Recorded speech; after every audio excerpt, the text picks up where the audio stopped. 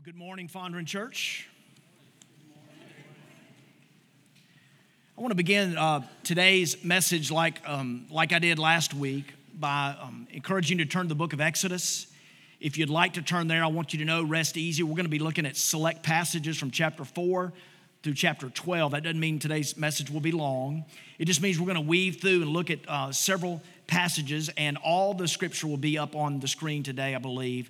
So relax if you want to. Want to encourage you to think about your schedule this week. In our 3.5 plus years of being a church family, we've never brought someone in from the outside to address our church family. And this Wednesday night, we have a real unique opportunity. You may have heard me speak about this last week or see it on our social media sites.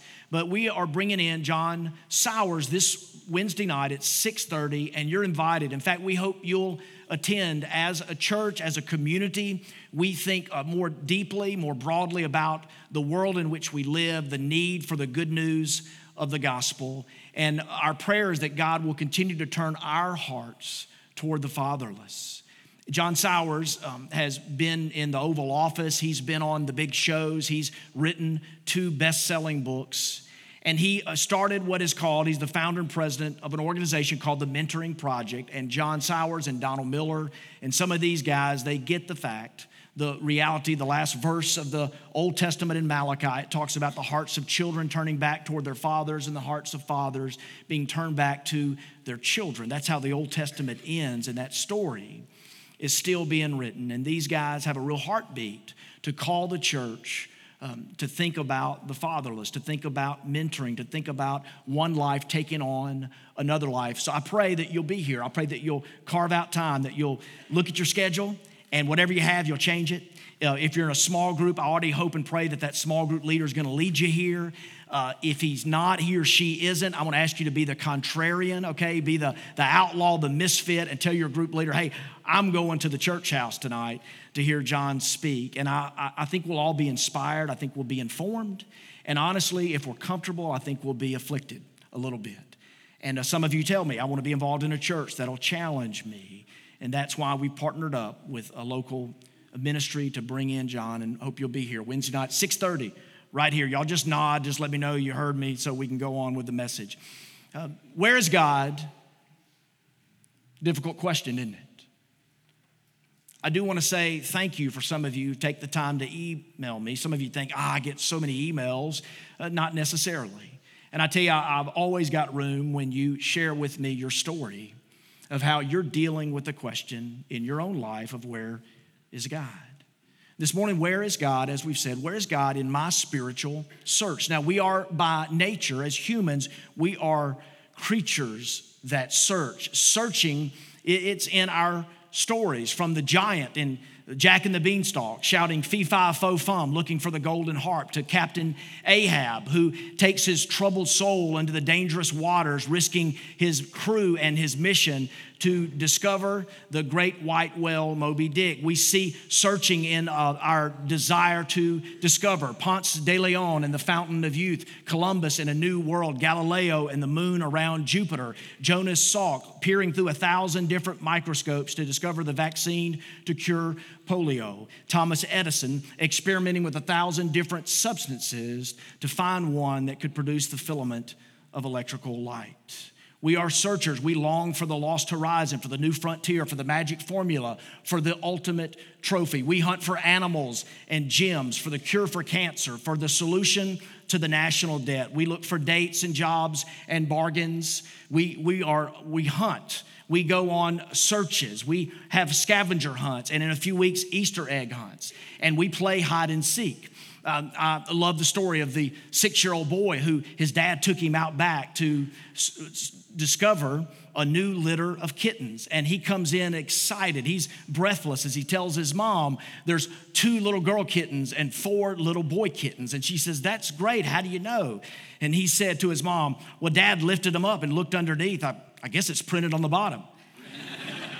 We have searches. We are by nature searchers. But I want to say that the most important search that you and I will ever go on is the spiritual search.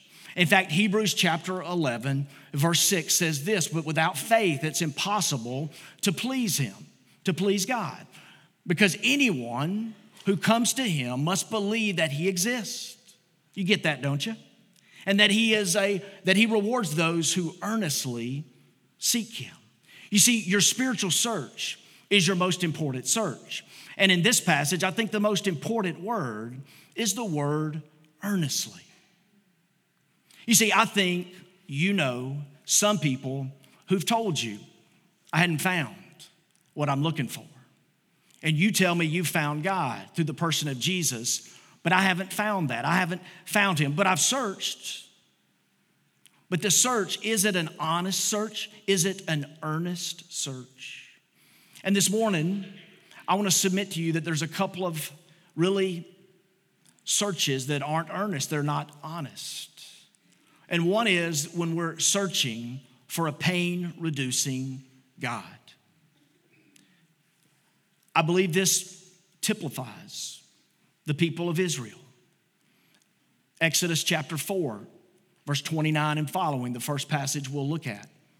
It says this, then Moses and Aaron went and gathered together all the elders of the people of Israel. Aaron spoke all the words that the Lord had spoken to Moses and did the signs in the sight of the people. And the people believed. And when they heard that the Lord had visited the people of Israel and that he had seen their affliction, they bowed down their heads and they worshiped. Now leave that up if you would. God did signs and they believed. God, they were promised, saw their affliction and they bowed down. Isn't that just like us? See a sign, see something happen, we believe. God, you're aware of me. If you are, I know that you are, I'll bow down and I'll worship. But people that are looking for only a pain-reducing God, they see God as sort of spiritual Valium for their pain. And there's something in us that makes us more interested, more inclined to feeling happy than finding God. And can I tell you that all the prior sermons you've heard, especially the last 4 weeks and any in the future, because you live in the real world, can I just say it's going to be really hard for the good news of the gospel, for what's right about God to get past what's wrong with you if your number one desire is finding happiness. In all due respect to the framers of our Constitution, who said the pursuit of happiness is your and my inalienable right. Finding happiness is another thing.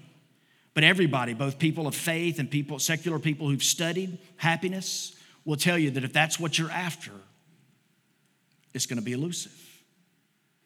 Are you more interested in finding happiness, feeling happy, or finding God? Now you see the people. They believe, that's a good thing. What more can you ask for? Believing God. They bow down and worship. What more can you ask for? Worship. But look at Exodus chapter 5, verses 6 and 9. The same day, Pharaoh commanded the taskmasters of the people and their foremen, you shall no longer give the people straw to make bricks as in the past.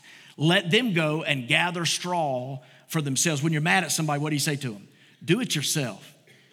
You said that around the house? How does that work for your marriage? Hey, do that yourself. You want a sandwich? Go get it yourself. That's bitter people, angry people.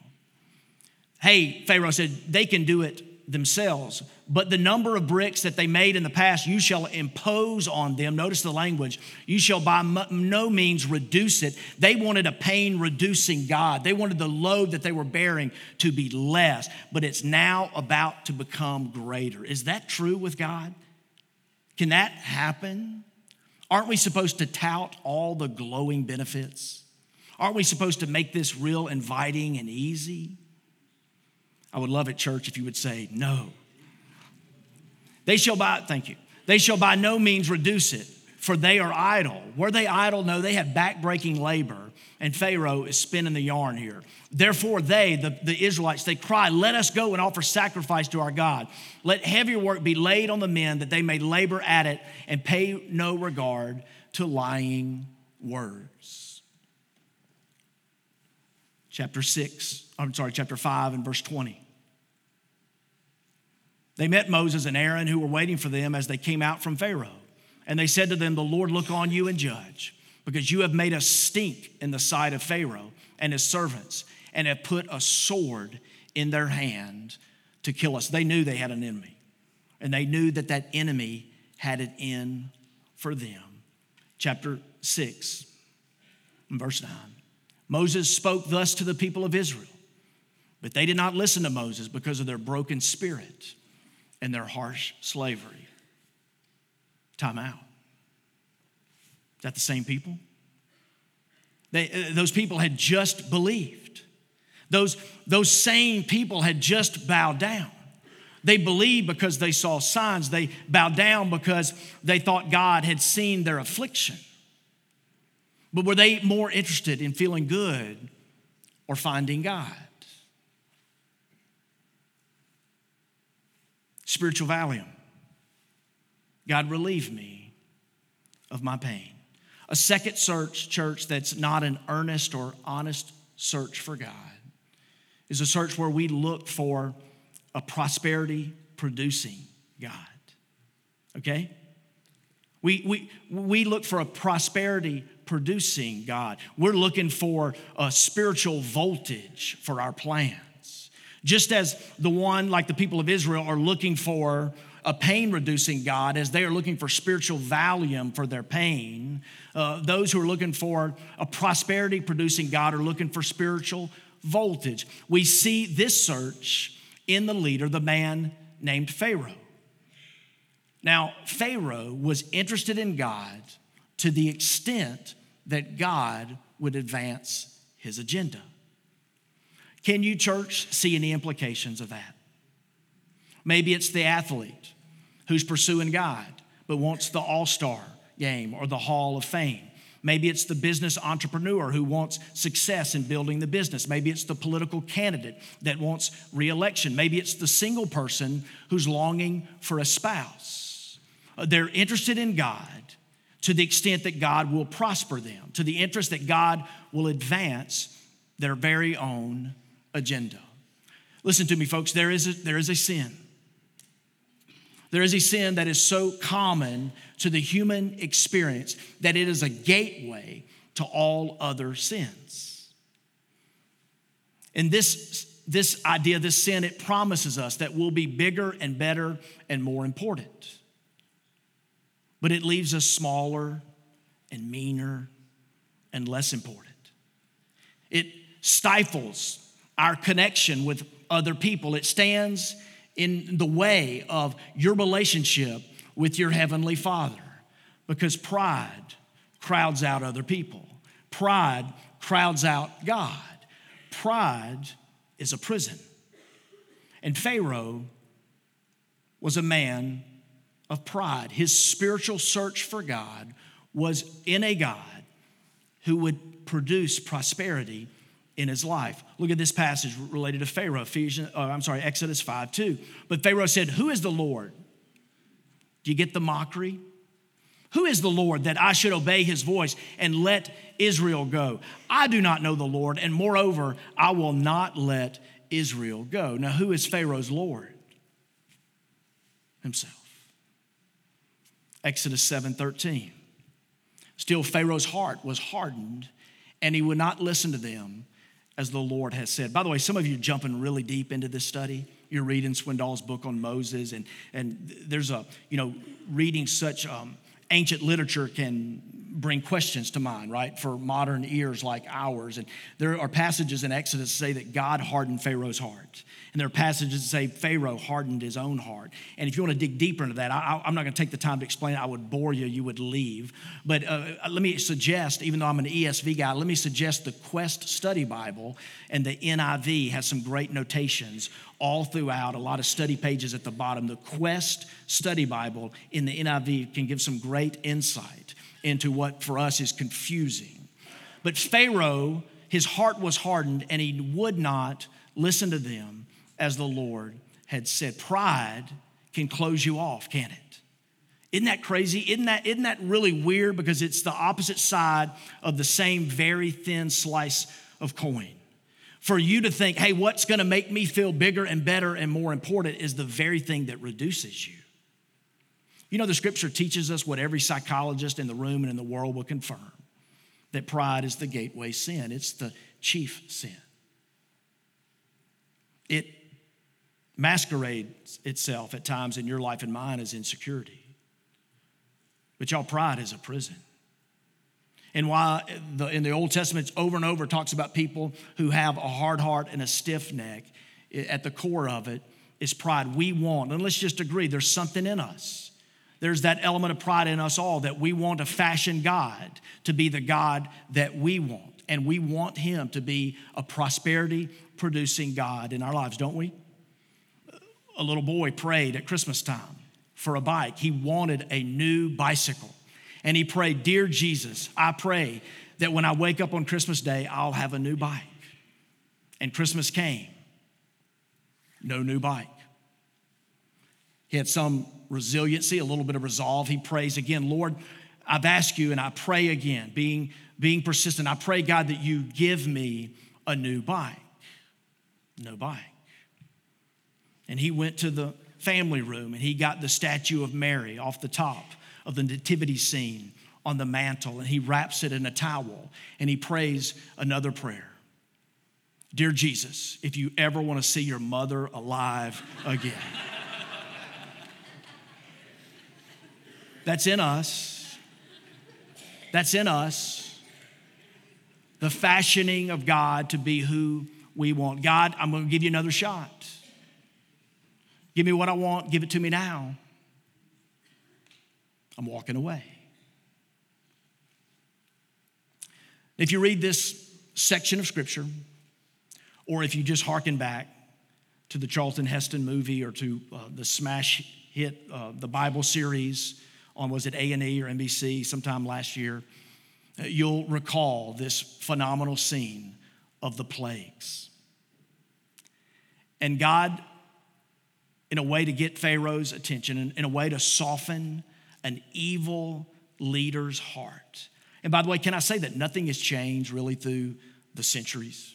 When you look at major problems, and some pastors and leaders of our world have done this, when you look at problems of racism and poverty and injustice and hatred and slavery, on and on, at the top of the list, you have to include evil, oppressive leaders who hurt a lot of people. So we get into the severe part of the story. Some of you say, "Isn't it severe?" It's severe.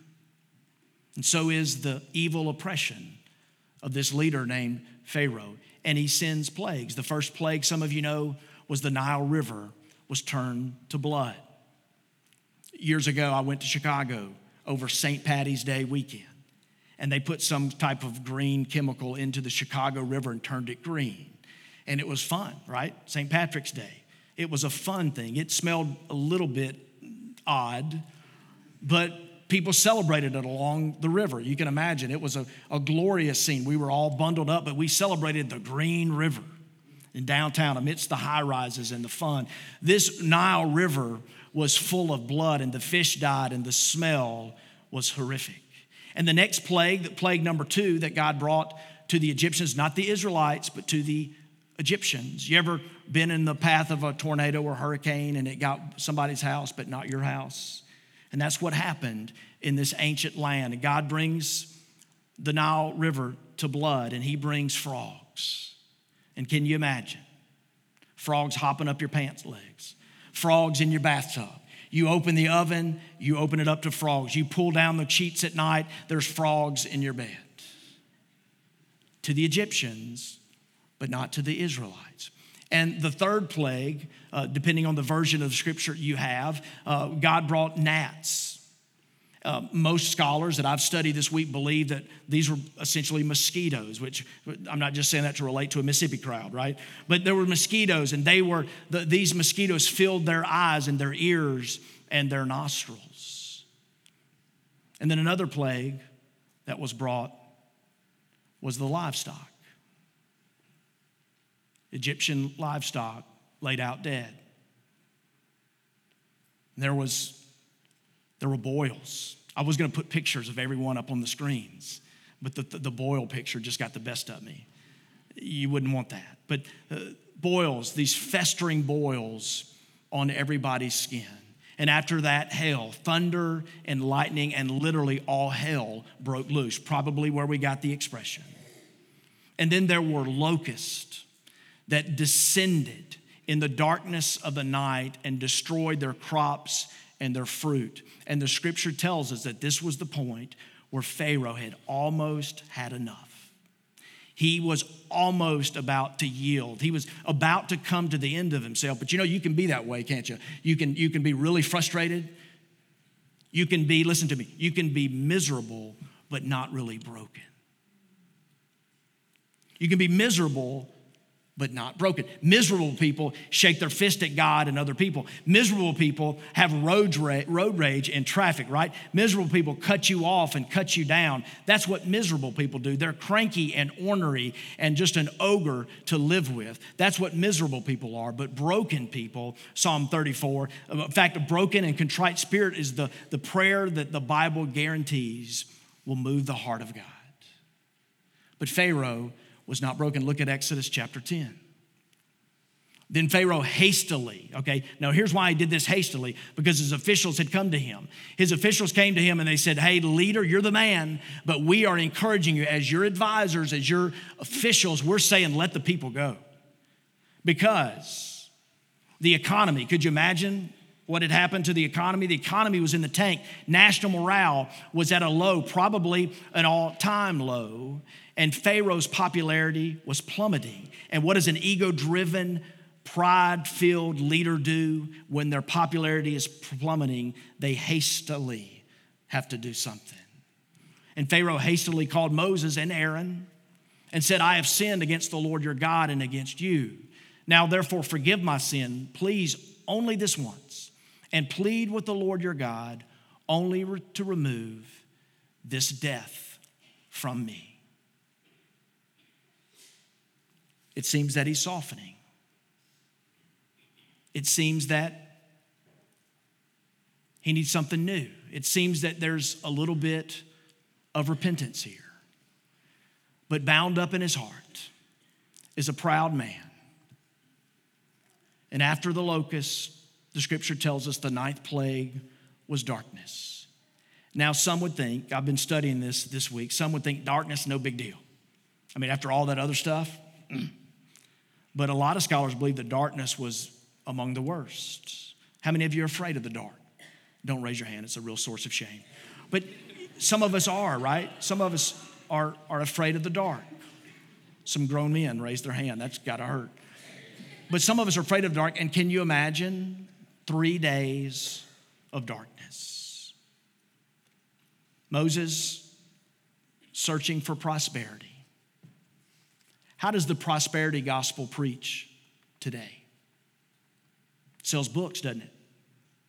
If we stand here and only tout the benefits, if we don't talk about taking up your cross and denying yourself and blessing those who persecute you and loving those who are your enemies and turning the other cheek and doing the hard things that we're called to do as followers of Jesus, it can sell books and apparently fill arenas and churches.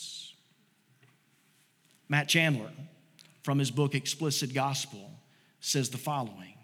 The universe shudders in horror that we have this infinitely valuable, infinitely deep, infinitely rich, infinitely wise, infinitely loving God, and instead of pursuing him with steadfast passion and enthralled fury, instead of loving him with all of our heart, soul, mind, and strength, instead of attributing to him glory and honor and praise and power and wisdom and strength, we just try to take his toys and run. It is still idolatry to want God for his benefits, but for not himself. That's where Pharaoh was.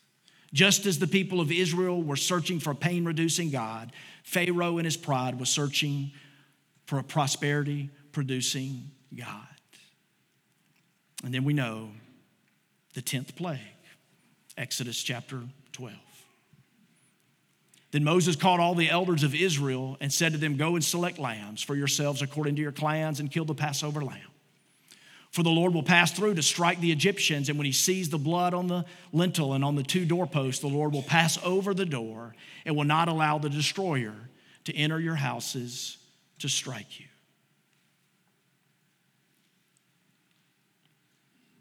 Even Pharaoh's son. Think about this. If you dig deeper, you'll learn that the invitation for this Passover lamb was a little lamb. We might have one pictured for effect. But this little lamb was brought in. It was brought in by the patriarch, usually the father of the home. He would bring in this little lamb. And do we have a picture of that? There. On the 10th day, the lamb was brought in. But according to the custom, the lamb was not sacrificed until the 14th day. So stay with me as you look at this lamb. Don't look at me, look at the lamb. Both are cute. Both make you go, oh. The 10th day, the lamb is brought inside the family home. The entire family is involved in the ritual. But the sacrifice takes place on the 14th day. Why? Imagine with me that lamb in the house with the children. 4 days. Cuddling, playing, possibly naming. And then imagine an 8-year-old boy, when the lamb is about to be sacrificed, cries out, "Dad, Dad, why this lamb?" And the dad says back to the son, "It's the lamb or it's you." Severe? Yes. So is the severity of sin. So is the oppression of the people for 435 years. Their women were being raped. Their little boys were being thrown into the river.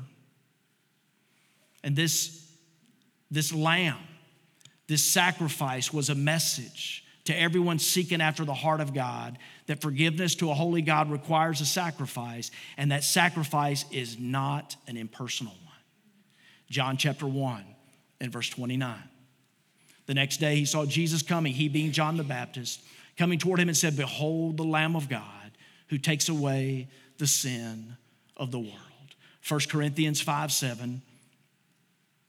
A little bit of obscurity here at the front. "Cleanse out the old leaven that you may be a new lump, as you really are unleavened," this part. "For Christ our Passover lamb has been sacrificed." 1 Peter 1 verses 18 and 19. "Knowing that you were ransomed from the futile ways inherited from your forefathers, not with perishable things such as silver or gold, but with the precious blood of Christ, like that of a lamb without blemish or spot."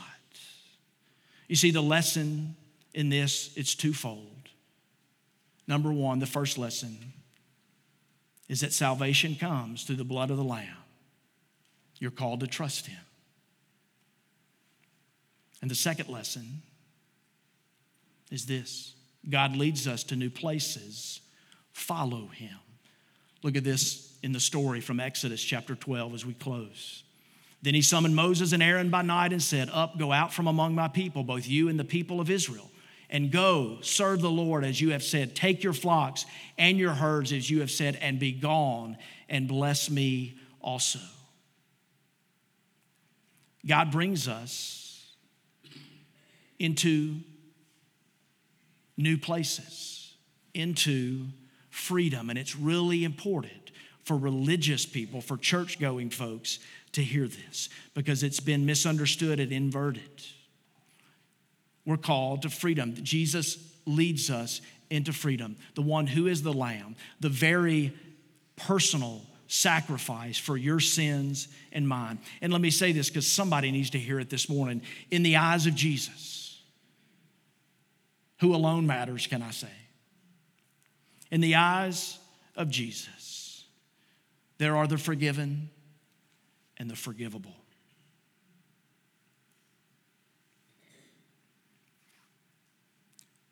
He leads us to new places as we follow him. Places of freedom. Freedom from and freedom to.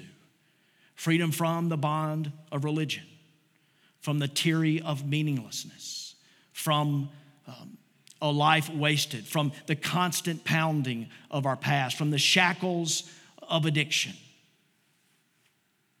And he leads us into fresh dreams, new direction, a clean conscience, a living hope. If you're a note taker, write down Hebrews 9:14.